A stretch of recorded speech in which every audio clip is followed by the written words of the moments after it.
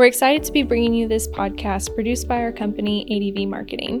ADV Marketing develops high-quality and cost-effective marketing materials for a wide range of businesses.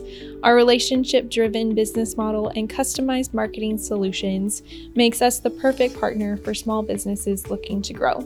I'm Sarah, Creative Director at ADV Marketing. Join me here with the rest of my team on Marketing Matters every other Monday to discuss business-to-business marketing topics. Now let's get into the episode. Hi everyone, welcome back to Marketing Matters Season 5, where we talk about everything business related, not business. Marketing related. Morgan, see, I trust you with the info and look what you've done. I just got done filming a video, guys, so now I'm like two in my head about what I'm saying. Yeah, but it helps us relate to our clients. Yes, Morgan. we understand when y'all make mistakes when we're filming videos and can't get the words out because I cannot either. You did fine. Yeah. But I didn't even introduce us. I'm one of your hosts, Morgan Hutcherson, joined here with Sarah Roberts today. Hello, everyone. If you haven't already seen us before. Yeah, this would be a great episode to start with. It would really. Okay, what are we talking about today, Morgan? Today, we're talking about the psychology of marketing and how consumer behavior falls into it, which I think you'd be surprised at when people say consumer behavior. A lot of them just associate it to business to consumer marketing, but a lot of these techniques we can use in business to business marketing. Yeah, because they're innate human instinctual biases and behaviors.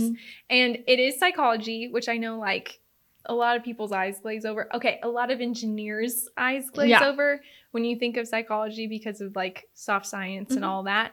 But they really are documented biases and they are generalized. So it's not so much that you do this on the daily every day. It's that as a whole, human beings have these biases and slants towards certain behaviors and actions. And if you're looking to control and manipulate behavior, as marketing does, that's probably a really harsh description of what marketing does. Yeah, but that's a spoiler alert for later in the episode, but I feel like that's a nudge. Yes. Or sludge towards marketing. Yes, and those are important. But if you're looking to control how people react to certain things, you want to know how they are going to automatically react to certain things so you can control that behavior and understand what goes into that.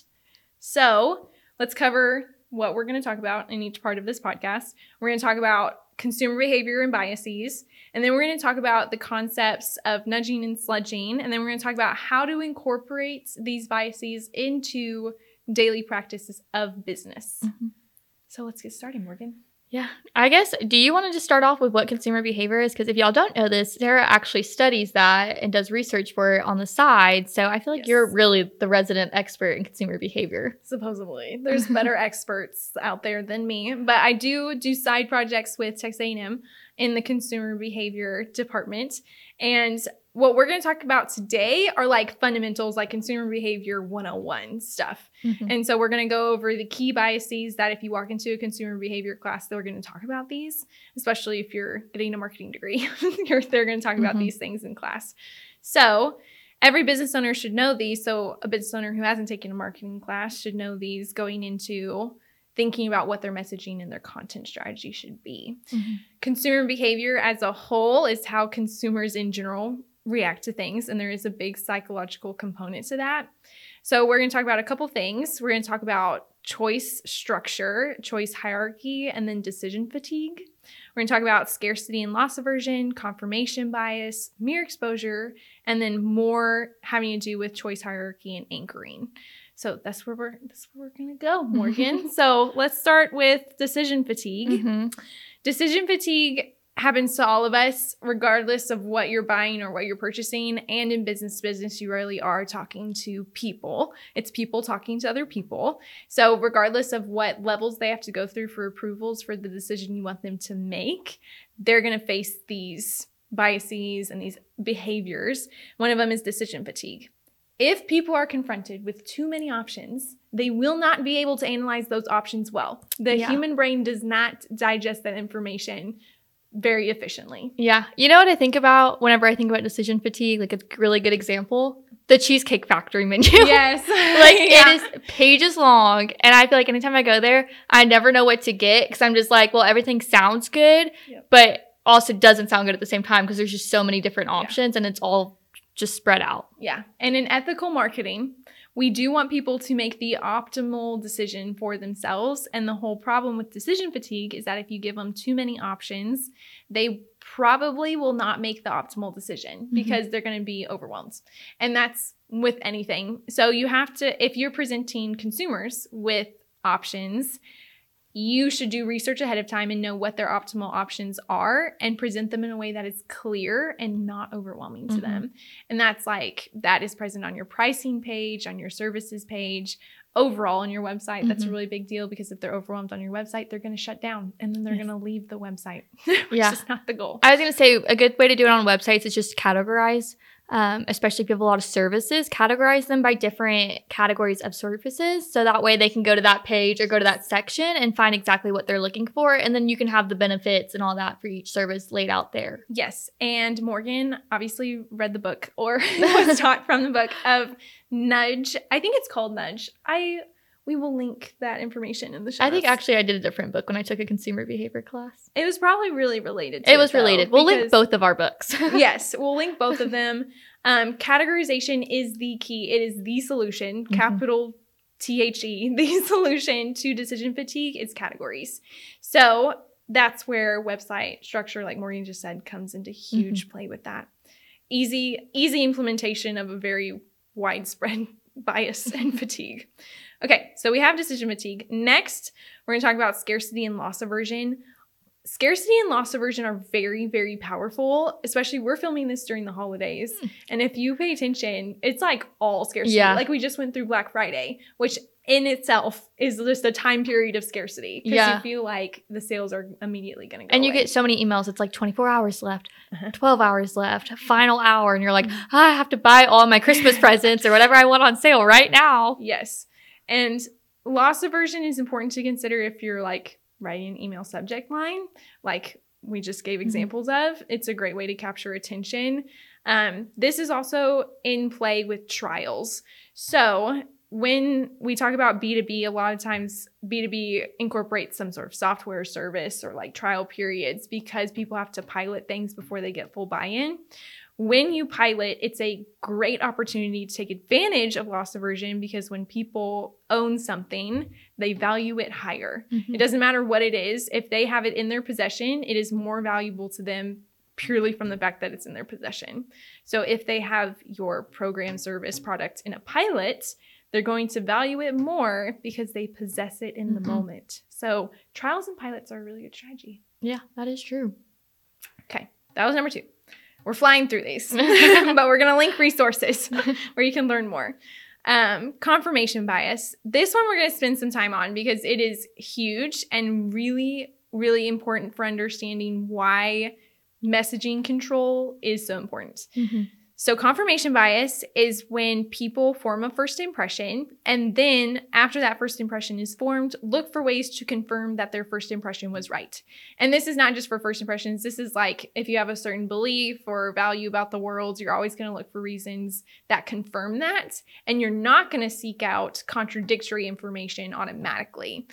A way to fix confirmation bias is to force yourself to look for contradictory information, but you have to force it. It is like, it's not going to come automatically or instinctually to you. So that's confirmation bias. This is important because when we have a crappy website, that is a first impression. And that is a brand impression, which means that that person is seeing your brand as something that is outdated, messy, unable to update a website, like not willing to put in the investment in their overall appearance. So with that, once you form that impression, it's really hard to get rid of that impression. And that definitely may not even be the case on why they're not updating their website. They may just be so busy with work that that's not their priority, but people are still going to be like, they're not updating it. There's not relevant content. Why would I work with them? And they're going to lose potential business because of it. So that's another bias that's different but very related to confirmation bias. I can't remember, there's a term for it and I can't remember what it's called, but it's where you ascribe the reason someone is behaving some way as a personality trait and not as an environmental trait. So the classic example is where you're driving down the road and someone like changes lanes automatically, you're like, that person's a maniac. When in reality, there might have been something in the road. And it was a knee-jerk reaction to save themselves. But you don't think that. You think they're crazy, not, oh, they were just watching. They were just being careful. Like, that's not where you automatically go. Yeah. So when your website is crappy, they don't think, oh, they're just going to do that next month. That's what they're doing. No. They're going to think that company can't even find the resources to invest in their website. So that one's really important. Mere exposure is the next bias we're going to talk about. Mere exposure has to do with incremental exposure, means you'll trust and like something more. So social media is a pretty good example of this, because when you're scrolling through social media, if a social media campaign is run correctly, you'll see things over and over again. Once you see things over and over again, you're more likely to trust them just from the fact that you recognize them. That is really big in any marketing campaign, is you have to be present. And once you start building awareness and recognition, that's why awareness is so key, then people are more likely to trust you the next time you say something. Yeah, I was going to say, it's like the buyer's journey, and business to business sales cycles are so long. So obviously you have to be kind of there and reminding them like, hey, we're doing this. Like, we really think that you would find our services useful and all that. So having that, what am I trying to say? Incremental repetition. Incremental, yes. And just saying like, okay, here's a little bit of information about just the industry in general. And then you work into that. Like, we're going to post a case study, and then we're going to post a PDF about our services. And you slowly build them into that buyer's journey. Yes. This is a lot of what we talk about with the artillery part of our marketing. Go watch our Marketing is the Military, or one of those episodes that we've done. We can also link that in the show notes. We're going to have a very long show notes. I know. That is the artillery. Artillery really is mere exposure. It's exposing people so that when your salespeople make calls, they recognize you and are much more receptive to that salesperson than if they didn't have that. Okay, so that's mere exposure. One more, we're talking more about choice hierarchy. So the way you structure choices, like we talked about up top at the very beginning of this section, it's really important for how people process the information.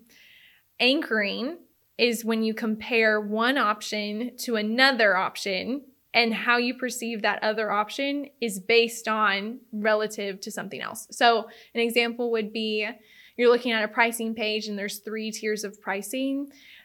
Pricing is going to be anchored to the lowest or the highest amount. So it's going to be judged relative to like what you anchored their original perception to be. So you have to be really careful about what you price your lowest price option as, because if there's a big difference between your lowest tier and your next like tier 2, it's going to make tier 2 look really expensive, even if it's cheaper, just because it's right next to a cheap option. So you have to control the comparisons.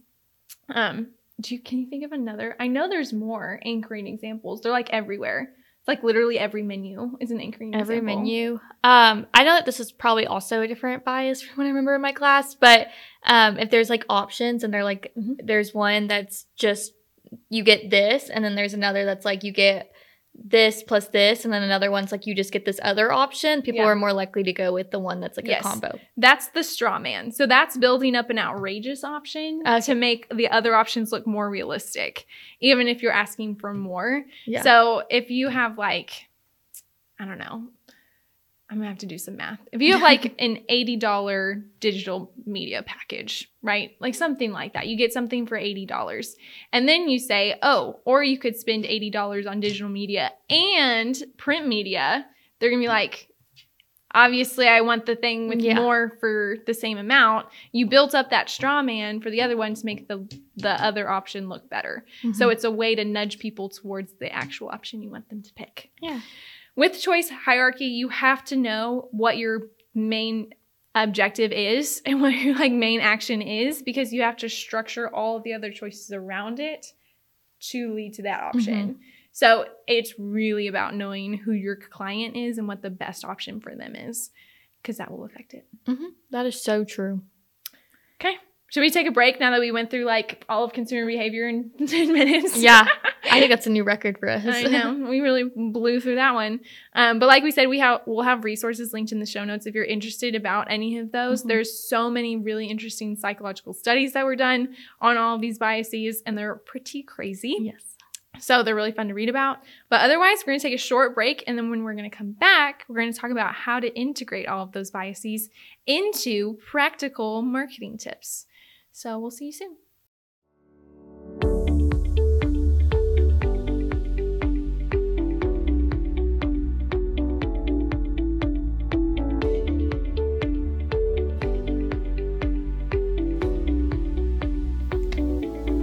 Welcome back, guys. So as Sarah mentioned right before the break, we're going to start talking more about how to incorporate consumer behavior into your marketing. So I guess one of the biggest things that we do at ADV Marketing, but also just in general people do in marketing, is A/B testing. Absolutely. Yeah. A/B testing is like one of the easiest ways to incorporate finding out how your audience ticks and then leveraging it. Yeah. Examples of this that we do often are subject lines for emails. Honestly, you can do anything about an email because they're controlled messaging, and you can also segment audiences really easy, which are really the two ingredients of A/B testing. So anything in emails. And then websites also, if you have the right platform and hosting, you can A/B test, and they can switch out certain versions of like a landing page or a product page and figure out which one is leading to the action that you want. You have to be careful. If you're a B2B company, then lead generation is your key. And usually there's a lot of touch points before they click like a contact form. So you have to really know what your consumer journey is online. But websites are a great channel to do A/B testing too. Organic social media is hard. Usually you do A/B testing through paid channels. So if you do a paid campaign on LinkedIn, you're definitely going to be able to do A/B testing. And that is every single campaign should have A/B testing incorporated in some way because it's about optimization.